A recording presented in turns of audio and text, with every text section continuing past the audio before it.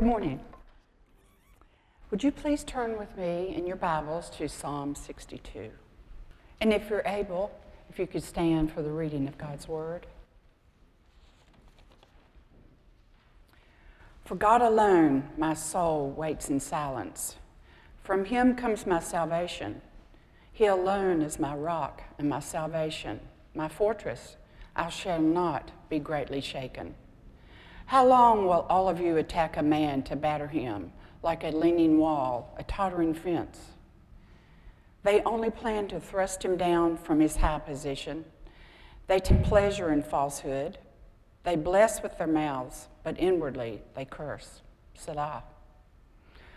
For God alone, O my soul, wait in silence, for my hope is from him. He only is my rock and my salvation, my fortress. I shall not be shaken. On God rests my salvation and my glory. My mighty rock, my refuge is God. Trust in him at all times, O people.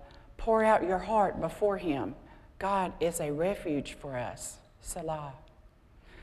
Those of low estate are but a breath. Those of high estate are a delusion. In the balance, altogether they go up. But they are altogether lighter than a breath. Put no trust in extortion. Set no vain hopes on robbery.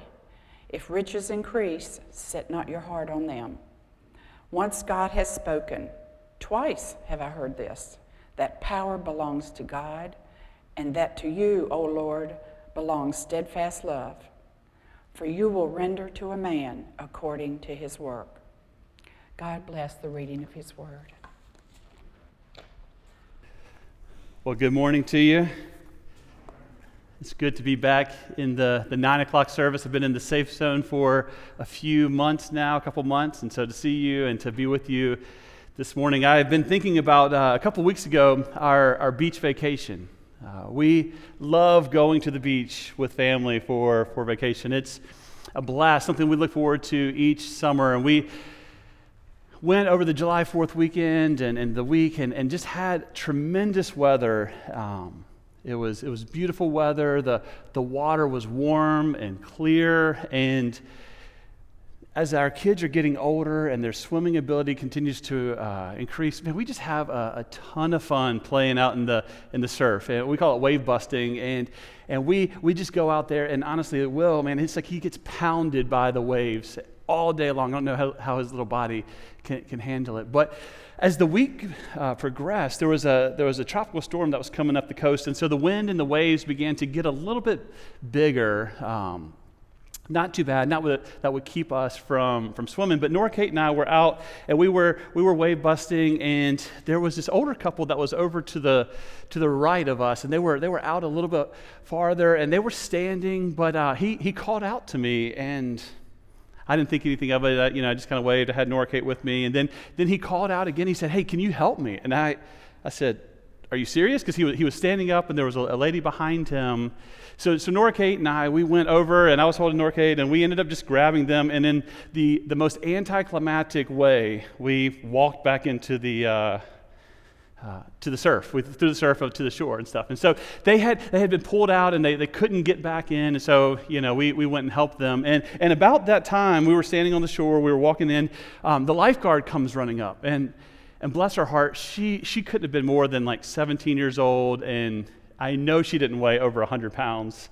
And so she came running up and just to check on everyone, and she said, with the rip current, you got to be careful. She was showing us the rip current and doing her thing. She was really professional and doing her lifeguarding thing. And she said, we've been saving people all week that get trapped out in this rip current. So she finishes her spiel, and she's getting ready to walk back to the stand. And I said, can I say one thing to you? She turned around and said, yeah. I said, if you see me get pulled out into the rip current, if I'm out there and I'm kind of drowning and in distress, before you come and get me, call for backup. Actually, go get my brother-in-law. He's sitting over there. Go get my brother-in-law, and y'all come and get me, because there is no way you're going to be able to drag me out of that surf. you might be willing to come and rescue me, but you are not able. And she just kind of looked at me and was like, okay. But that's the question that Psalm 62 is asking. Not just who is willing to save, but who is able to save. Who can rescue you? Who is strong enough and powerful enough to pull you from the grave and to give relief to our current situation? Psalm 62 is so encouraging because it is a psalm of hope. It's a psalm of salvation. I'm going to read back through Psalm 62, and I want you to count. I want you to count how many references, either the word salvation or illustrations and analogies of God being our salvation. As I read these 12 verses, I want you to count. Use your fingers. You might even need more fingers. But read, as I read, reflect on the idea that God is our only salvation. He alone can save, as David the psalmist. I'm going to read through. You guys interact, and we'll see how many we come up with. Verse 1. For God alone my soul waits in silence. From him comes my salvation. He only is my rock and my salvation, my fortress. I shall not be greatly shaken. How long will all of you attack a man to batter him like a leaning wall, a tottering fence? They only plan to thrust him down from his high position. They take pleasure in falsehood. They bless with their mouths, but inwardly they curse. For God alone, O my soul, wait in silence, for my hope is from him. He only is my rock and my salvation, my fortress. I shall not be shaken. On God rests my salvation and my glory, my mighty rock, my refuge is God. Trust in him at all times, O people. Pour out your heart before him. God is a refuge for us. Those of low estate are but a breath. Those of high estate are a delusion. In the balances they go up. They are together lighter than a breath. Put no trust in extortion. Set no vain hopes on robbery. If riches increase, set not your hearts on them. Once God has spoken, twice I have heard this, that power belongs to God, and that you, O Lord, belong steadfast love. For you will render to a man according to his works. How many references did you get? Probably 4 occasions or 4 words of salvation, but maybe if you're including things like rock and refuge and fortress and my hope, if you're counting those as salvation language, maybe you got 12 or 13 occurrences. This is a psalm of hope because it reminds us over and over again that God is a God of salvation. As I've been preparing this week, I've been thinking and hearing from others that Psalm 62 is one of their favorites. Brother Chuck told me about David and David Jones, and in his Bible, he had highlighted and underlined Psalm 62, verses 1 and 2. So Pastor Chuck led in the funeral service, added this psalm because this psalm brings hope and salvation. It is a message that we long to hear. So this morning, let's turn our hearts to the one who is our only hope, the God of our salvation. Psalm 62 is a great word of encouragement on a day like today. I want to draw your attention to a slide.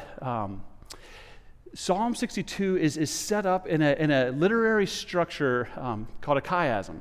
So David is a master writer, but he's a poet, and he has written this psalm in a chiastic way. And what that means is that it's some symmetry and parallel that are happening in the text to kind of point you into a direction. So what you'll see here is that verses 1 and 2 and verses 11 and 12 are very similar. And they're calling the reader or the listener or the singer to put their confidence in God. So there's this bookends here. And then 3 and 4 And 8 and 10, they are having a similar message. You'll read it and you'll say, man, he's talking about God and these amazing messages, and then he flips to man.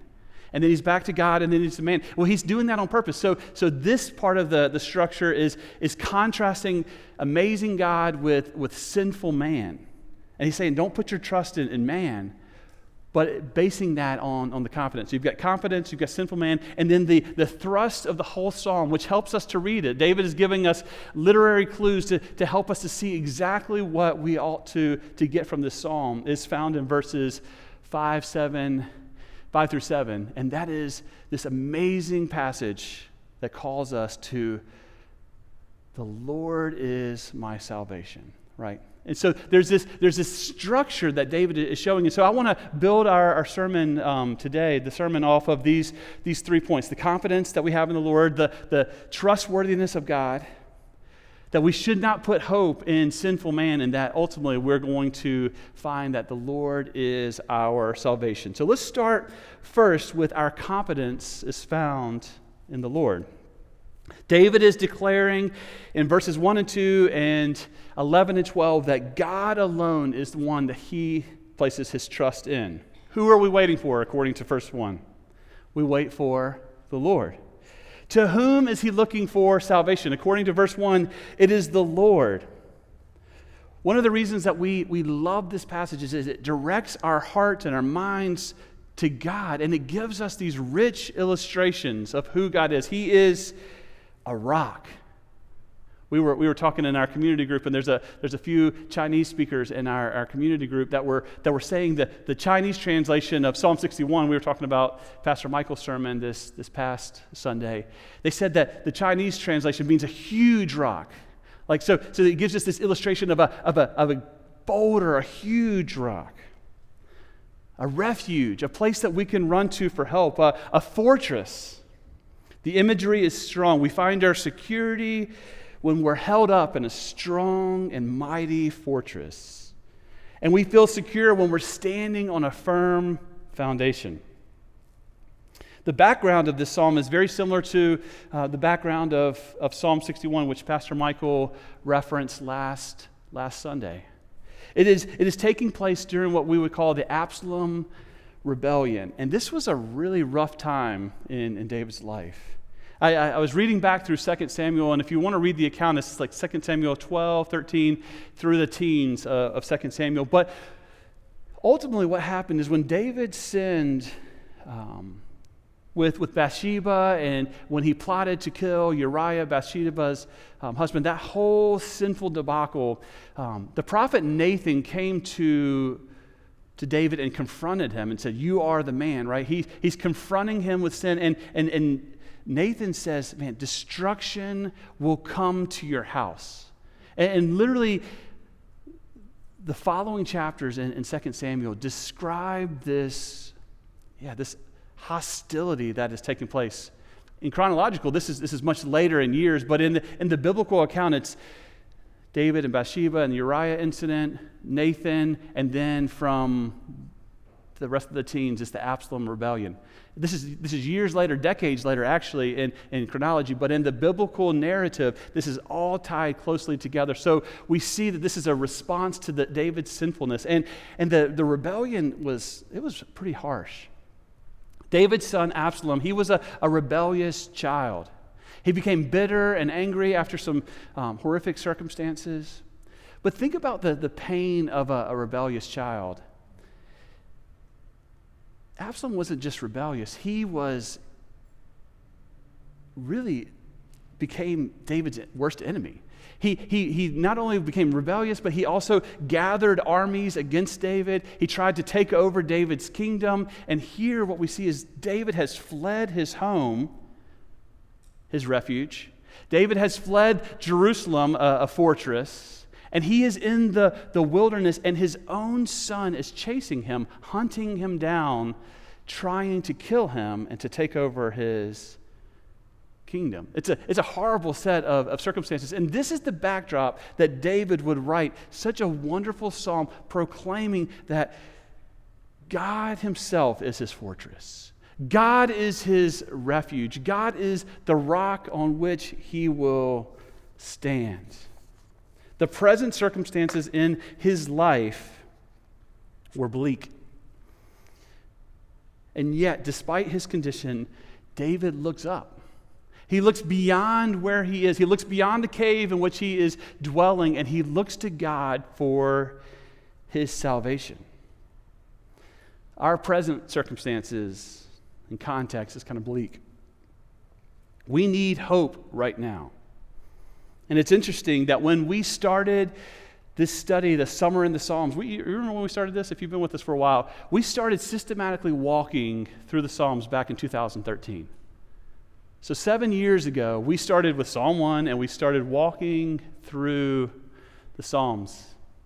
It's pretty incredible that this year, summer of 2020, God and his sovereign plan would line up for us to be in the 60s. Psalm 61, God is our rock. Psalm 62, trust in God alone. Psalm 63, we'll continue for the next several weeks with the same theme, that God alone can save.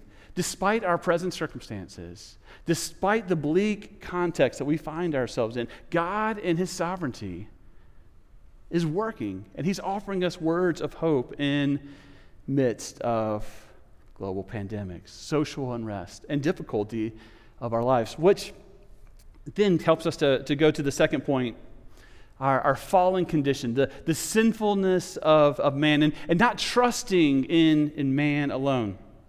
The context of this passage helps us to really understand what David is getting at. He really does jump back and forth, and you're like, man, what does verses 3 and 4 really have to do with this? But you look at this in light of the Absalom rebellion and think about there are people attacking him, they're pushing against him, they're trying to totter him like a leaning tower or a fence. They're trying to push over David and his entire kingdom. They're seeking to tear him down from his throne.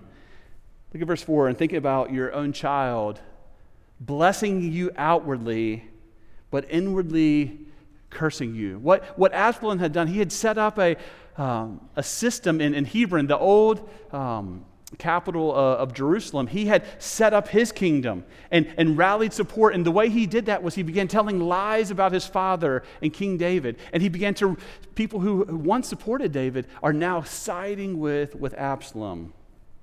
Thieves, extortion. These are things that are defined in Psalm 62, but these are a very real reality for David.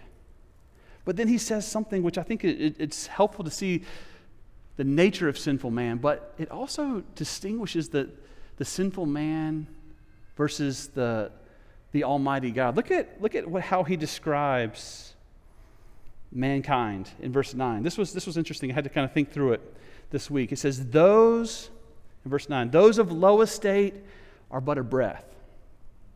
Those of high estate are a delusion. In the balances they go up, they are together lighter than a breath. So he's weighing these men, these people who are out to get him, trying to seek and to kill him and to take over his throne. He says, those of low estate, they are but a breath. But those of high estate, well, they are a delusion. And when you add them together, when you stack them together and you put them on the scales, a balance, they are what? What does it say at the end of verse 9? They are together, stacked up, lighter than a breath. It's interesting. Those of high estate, those of low estate, you stack them up, they're still on a scale. They are lighter. What does he mean? Look back at the illustrations and the analogies that he's used for God. How does he describe God? Rock, fortress, refuge. He's using these weighty terms to describe the almighty sovereign God to whom he is putting his trust. And then he says, these people, this sinful man who is out to get me, when you stack them up, while their extortion and their robbery feels very real, when you stack them up and you weigh them against God himself, they are lighter than a breath. It really shows the dynamic. It seems like his situation is very real, and it is. And I'm sure when he's hiding in a cave and running for his life, it seems like this is a real, present suffering.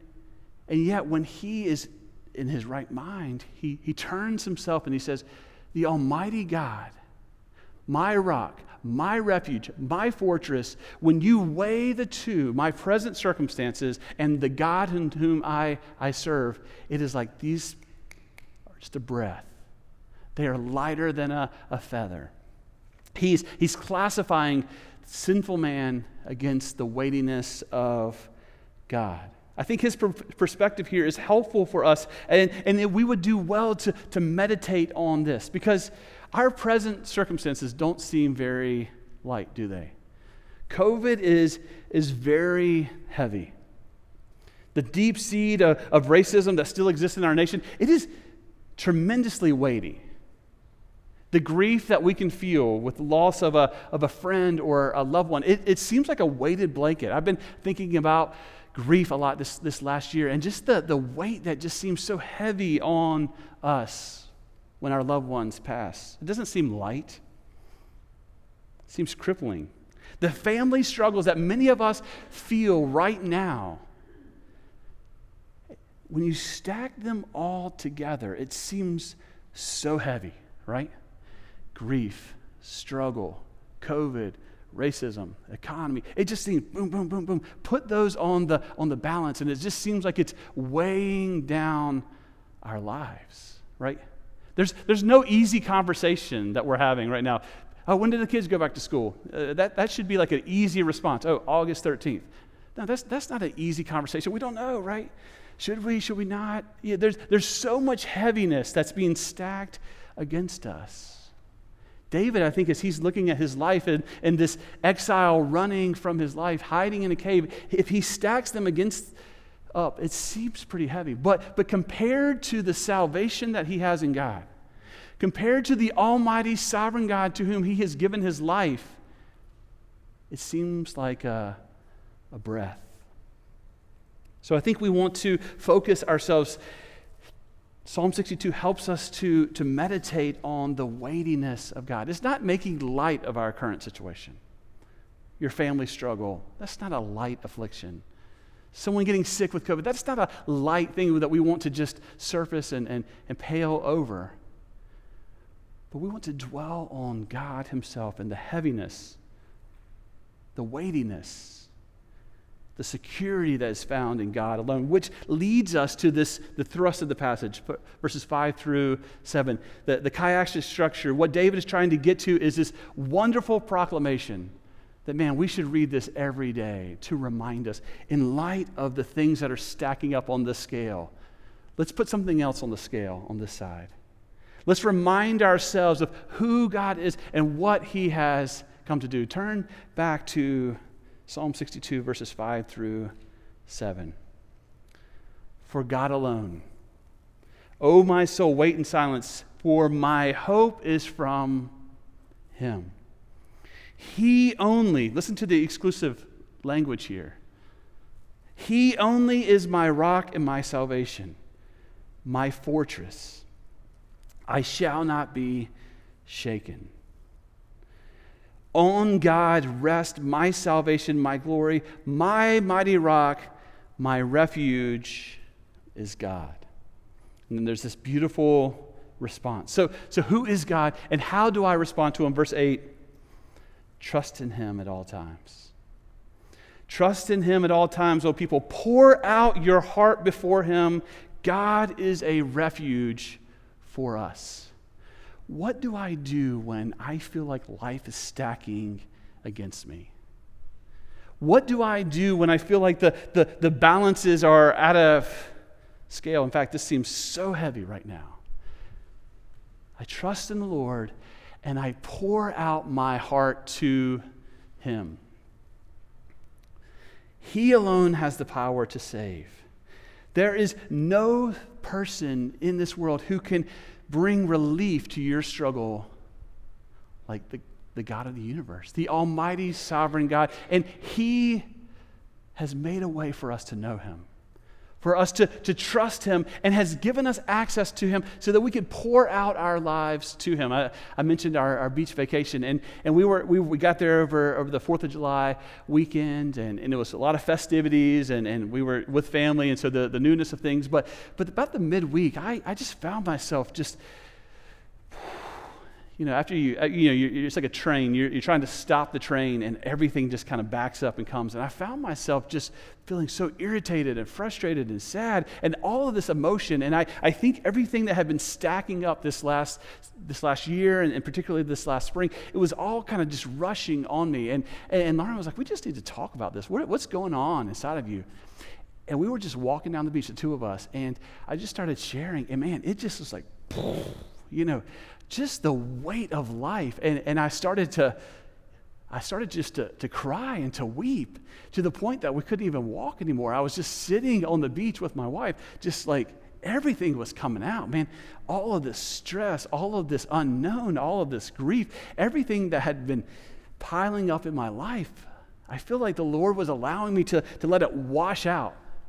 We were talking this morning, I was telling her about this. She's like, we have different personalities, and we have just different ways of handling things. She kind of cries along the way, just kind of lets out the emotion. I just hold it out, and then I just like unleash it. It's like a floodgate. Eventually it comes out and stuff. But I was on the beach, and it was just this like physical, tangible expression of this verse I was reading. I was like, this is what it is. It's just like pouring it out to God.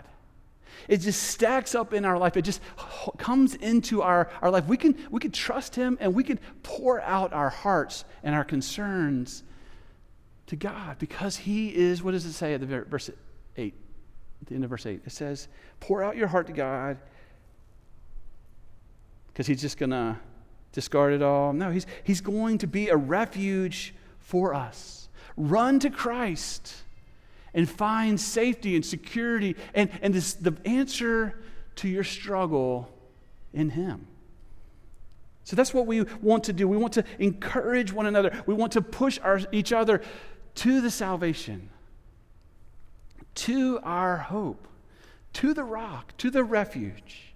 And this morning, I want to call you to hope not in your circumstances, to hope not in a vaccine, to hope not in some legislation that's going to be the end of racism in America, or some sort of action plan for our school system that's going to be exactly what our kids need. Our hope is not in any of those things. Our hope is in God alone.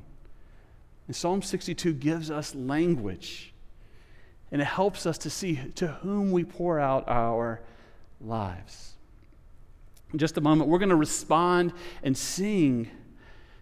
And I would encourage you to sing passionately. And let this be an expression of you pouring out your heart to the God who cares. I would encourage you to sing passionately. See the grace of God, and allow the grace of God to pour over you whatever situation you find yourself in. That stack of brokenness, the pain, the sorrow, the grief, the frustration, put them on a scale, and then put the rock next to it and see in perspective that God alone can save. That young lifeguard, she certainly was willing, but she's not able to carry a burden like this. This morning, I want you to turn to the one who can bear your burden and who has taken your guilt and your shame, and he put it on the cross and he put it on his son so that we can have life. Let's pray and ask him to help us in this time. Lord, we do turn to you, and we affirm your word. You are our rock. You are our only hope. You are our salvation. Lord, we want to trust you. We want to stack all of our problems and our struggles in this world, and we want to measure them not on our own ability to manage them, but on your faithfulness, on your word, on your character who is capable. Lord, we know you to be almighty. We know you to be faithful. We know you to be the one that can bear our sin and our shame. And so we turn to you today, and we sing now, and we cry out, Lord, because you are our hope. And we give you thanks and praise. We pray in Jesus' name. Amen.